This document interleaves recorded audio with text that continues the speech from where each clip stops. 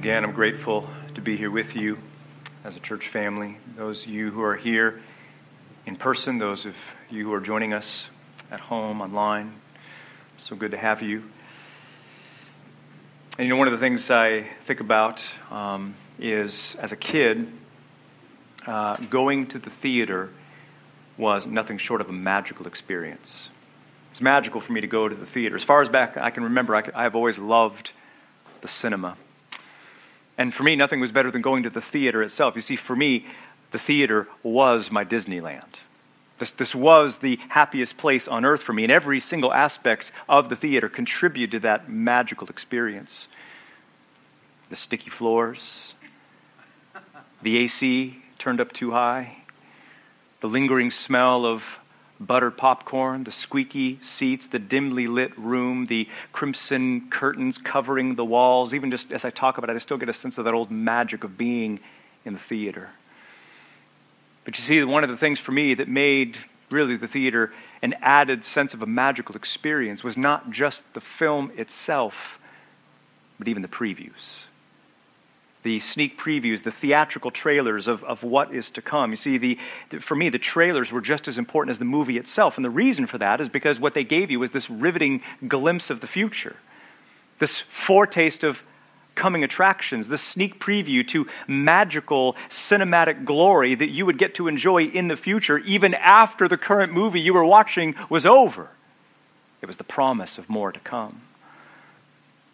And you see, that's exactly why I think the genre of prophecy so resonates with me.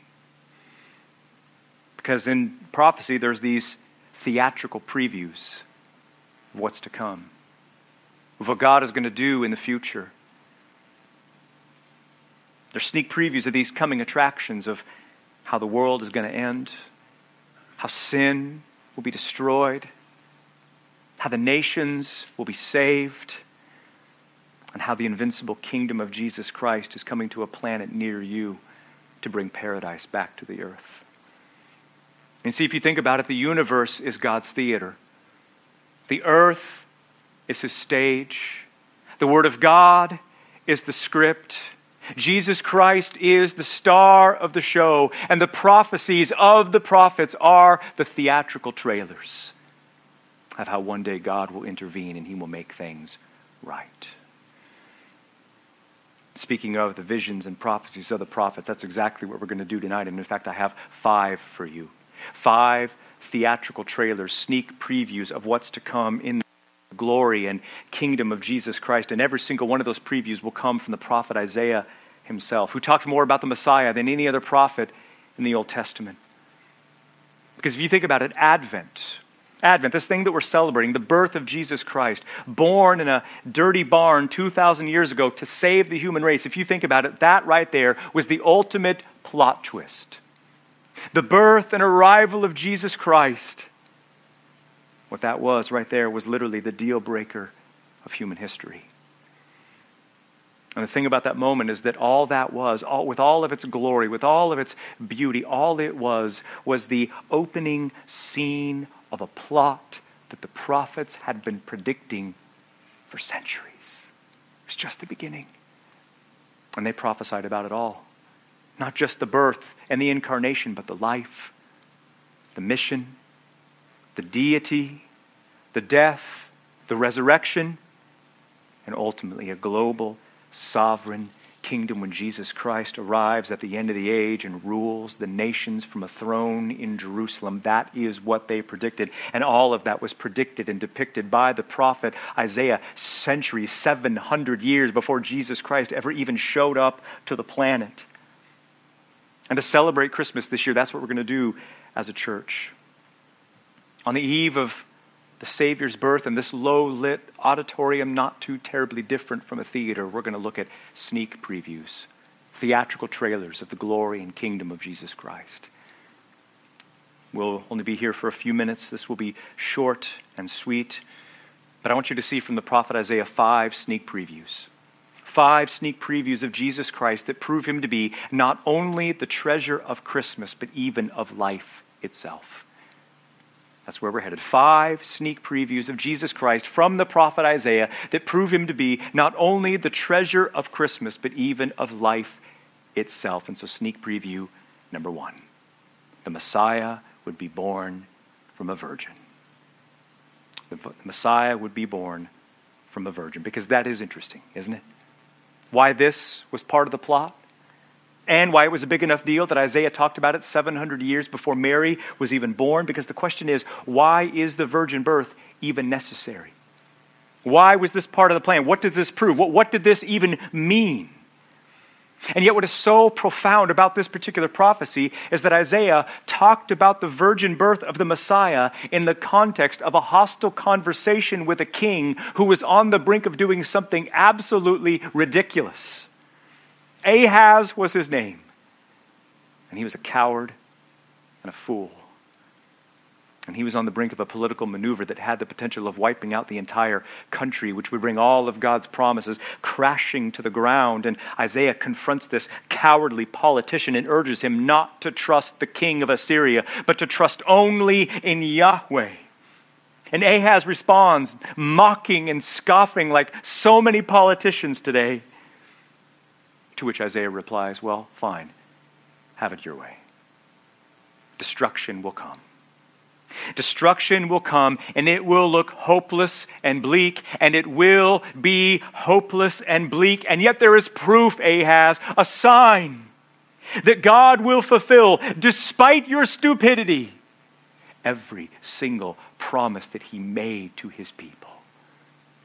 And so listen to the sign, listen to the preview. From chapter 7, verse 14. Hear now, O house of David, the Lord himself will give to you a sign. What is the sign? A virgin will conceive and bear a son, and his name will be called Emmanuel. Emmanuel. There's the sign. The sign that gives God's guarantee that he will make all things right in the end. Namely, that biologically impossible miracle of a virgin who gives birth to a baby. That cannot happen. That does not happen unless, that is, God is doing something profound. And he was, because this baby was not just a baby. Who this was Emmanuel. God is with us. So what that did is that even his birth proved that this was not just a man. This is God. And 700 years later, the angel Gabriel told an already pregnant Mary that she would give birth to the Savior of the human race, to which she replied, how can this possibly be? To which the angel replied, nothing is impossible with God. Nothing is impossible with God. Don't you see? The virgin birth says so many things. It is so many things. It proves so many things. But one of the things it also is the historical proof that nothing in your life is hopeless, and that one day God will take what is crooked in the world and he will make it straight. Which brings us to the second sneak preview. The second sneak preview. Number 2, the Messiah would be God incarnate. The Messiah would be God incarnate. And 2 chapters later, that's exactly what Isaiah reveals, that the Messiah and King to come wouldn't merely be a rabbi who did nice things for people, but that he would be God himself wrapped in a garment of human flesh. Listen to the preview. Chapter 9, verse 6. For a child will be born to us. A son will be given to us, and the dominion will rest on his shoulders, and his name will be called Wonderful Counselor, Mighty God, Eternal Father, Prince of Peace. And did you see what Isaiah did there? That jolting juxtaposition of a child and son who bears the dominion of the world on his shoulders. You understand, dominion means authority. It means supremacy. It means sovereign power and authority. A baby would be born and bear on his shoulders the burden that no one else would be able to bear, like running the universe, for instance. And you know that when you have kids, naming your children is one of the funnest part of having kids. And you see here that the child not only has one name, he has 4 names. And these aren't names in the birth certificate sense of the term. Rather, these are titles. Revelations, manifestations of his holy character. Isaiah tells us that the son, the child to come, would be Pele-Yoetz, Wonderful Counselor. El Gibor, Mighty God. Aviad, Eternal Father. And Sar Shalom, Prince of Peace. And there's that title in the middle, which says that the Messiah to come would be Mighty God. Mighty God. Jesus Christ is God. That just never gets old. The deity of Christ never gets old. Why? Because it helps us to see that the one who arrived, and the one who taught, and the one who healed, and the one who preached, and the one who died, and the one who tore the veil, and the one who raised himself from the dead is the God who spoke galaxies into existence. Which means he is the one who can and must be trusted. And we sing this very thing every year, don't we? Every single year. Christ by highest heaven adored. Christ the everlasting Lord. Late in time, behold him come, offspring of the virgin's womb. Veiled in flesh, the Godhead see. Hail the incarnate deity. Pleased as man with men to dwell, Jesus our Emmanuel. Jesus Christ is mighty God. Which brings us to the third sneak preview of the Messiah. Number 3, the Messiah would be a global Savior. The Messiah would be a global Savior. Because you know that eavesdropping on conversations is something you should never do. That's extremely rude to do. And yet, in chapter 49 of Isaiah, that's exactly what we get to do. Eavesdrop on a conversation, and it just happens to be one of the most thrilling conversations ever to happen in history. And the reason is because the two people having the conversation is none other than Yahweh and the Messiah himself.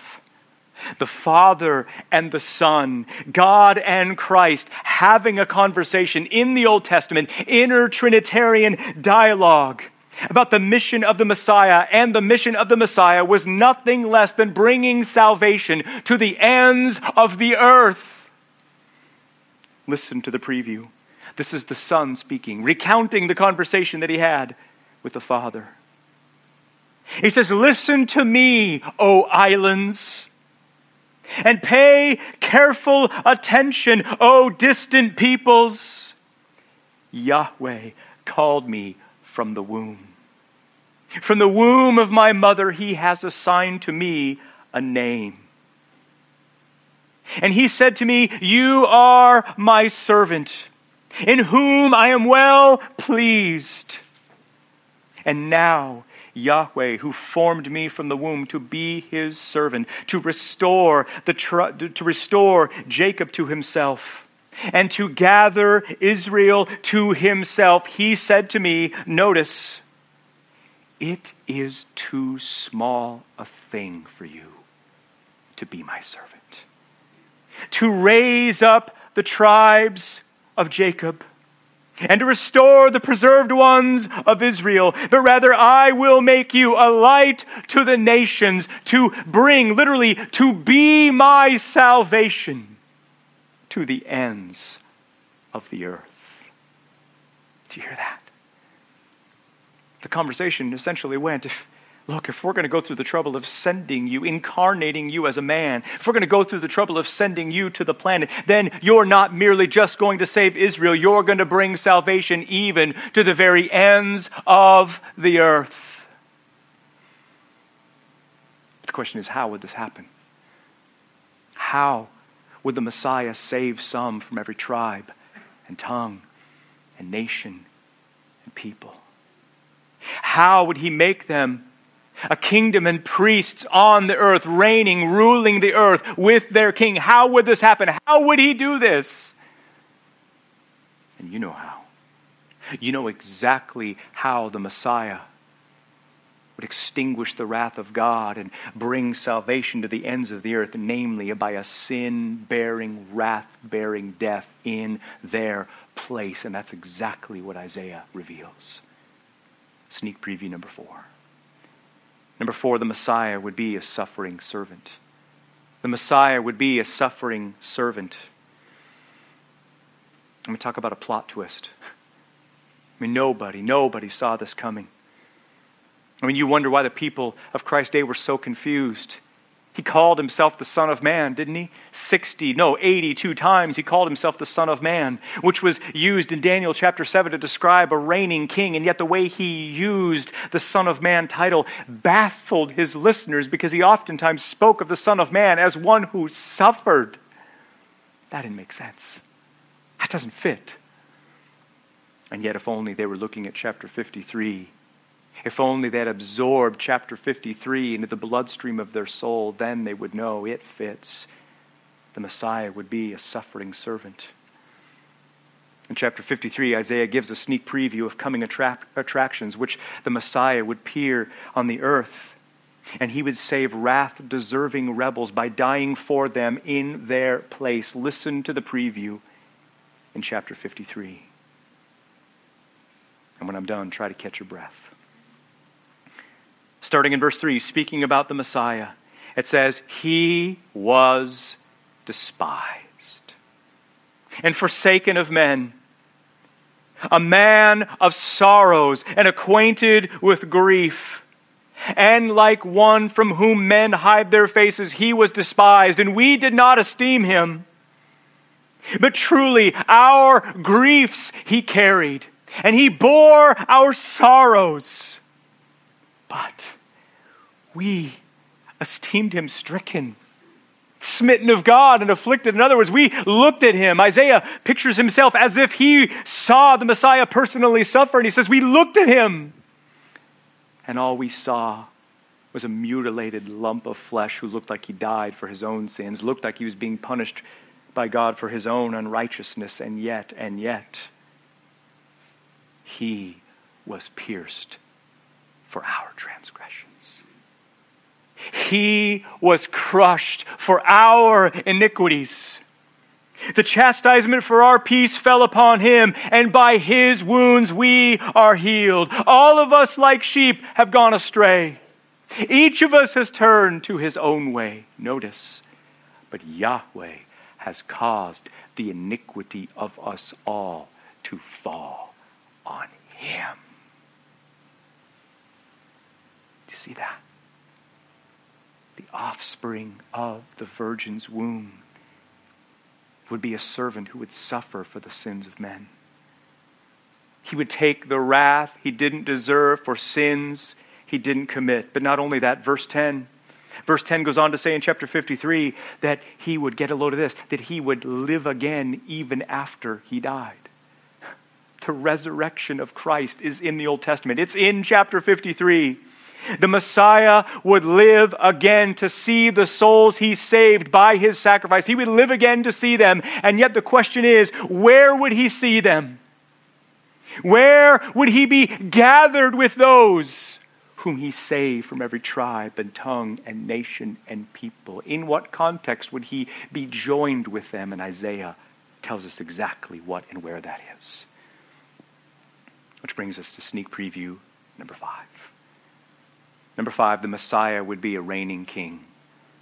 The Messiah would be a reigning king. Because pigs have pens, horses have corrals, and kings have kingdoms. And the preview that Isaiah gives again and again and again is that Emmanuel, mighty God, the light of the nations, the suffering servant, would also be a reigning king. That's what he showed us in chapter 9, verse 7, that he would sit on David's throne and he would be a reigning king. That's what he revealed in chapter 11, that he would have an invincible sovereign kingdom ruling the nations. And that's precisely what he displays in Isaiah chapter 2, that one day he would arrive to the earth and he would rule the nations from a throne in Jerusalem. Listen to the preview in chapter 2, verses 1 through 4. Because if you are in Christ, this is your future home. If you are in Christ, this is how the world is going to end. Or should I say, this is how the world is going to be reclaimed. The word which Isaiah, the son of Amos, saw concerning Judah and Jerusalem. And it will be in the end of days, in the future. The mountain of the house of Yahweh will be established as the chief of the mountains. And it will be lifted above the hills, and all the nations will stream to it. And many peoples shall come, and they shall say, Come, let us go to the house of Yahweh, to the house of the God of Jacob, and let him teach us from his ways, and let us walk in his paths. For the law comes forth from Zion, and the word of Yahweh from Jerusalem. And he, notice, he will judge between the nations, and he will decide for many peoples, and they will hammer their swords into plowshares and their spears into pruning hooks. Atomic bombs will be dismantled, weapons will be destroyed. Nation will no longer lift up a sword against the nation, and never again will they learn the art of war. That's not symbolic. That's not metaphorical for anything. That is real. He will be a reigning king, coming to a planet near you, a global sovereign kingdom with all of the nations living in subjection and worship to the king, which is precisely what Christ himself said was going to happen. He gave his own sneak preview of his very own kingdom in Matthew chapter 25. He said, whenever the Son of Man should come in his kingdom, come in his glory with all of his angels, then he will sit on his glorious throne. And all the nations will be gathered before him. Then the king will say to those on his right, Come, you who are blessed of my Father, inherit the kingdom prepared for you before the foundation of the world. Did you know that? That if you are in Christ, that before the foundation of the world, before time began, there was plans to give you a kingdom. If you are in Christ, the kingdom is yours. Salvation is yours. Christ is yours. God is yours. Paradise is yours. Can you think of any privilege more advantageous than being a son or daughter of the living God? Can you? There aren't any, so don't even try. See, everything that Christ is everything that you were created to need and enjoy forever. And you see, that is what we are celebrating at Christmas right there. That everything you could possibly need or ask for in this life or forever is found in the God who became man for us and for our salvation. And the best part of all is, the best is yet to come. Let's pray.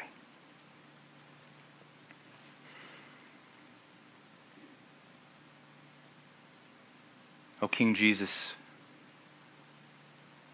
we declare you the one born from a virgin. You are mighty God, eternal Father, Prince of Peace.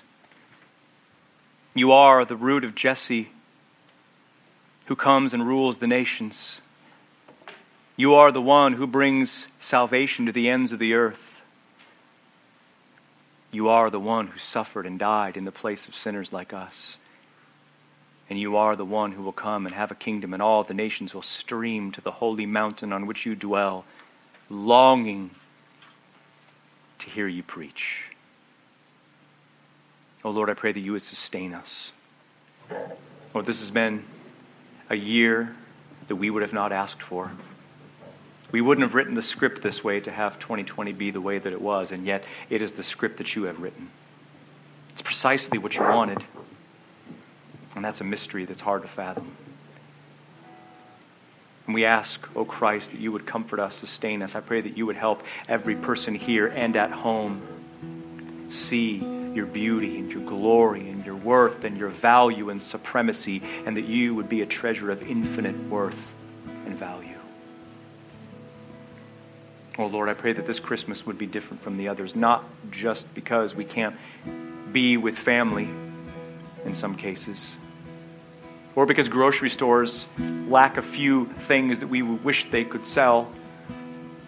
But I pray that this Christmas would be especially different because more than ever that we would savor and treasure you as our greatest joy and delight. Help us to ponder and wonder at the glory of the incarnation, which points us to the arrival of your kingdom.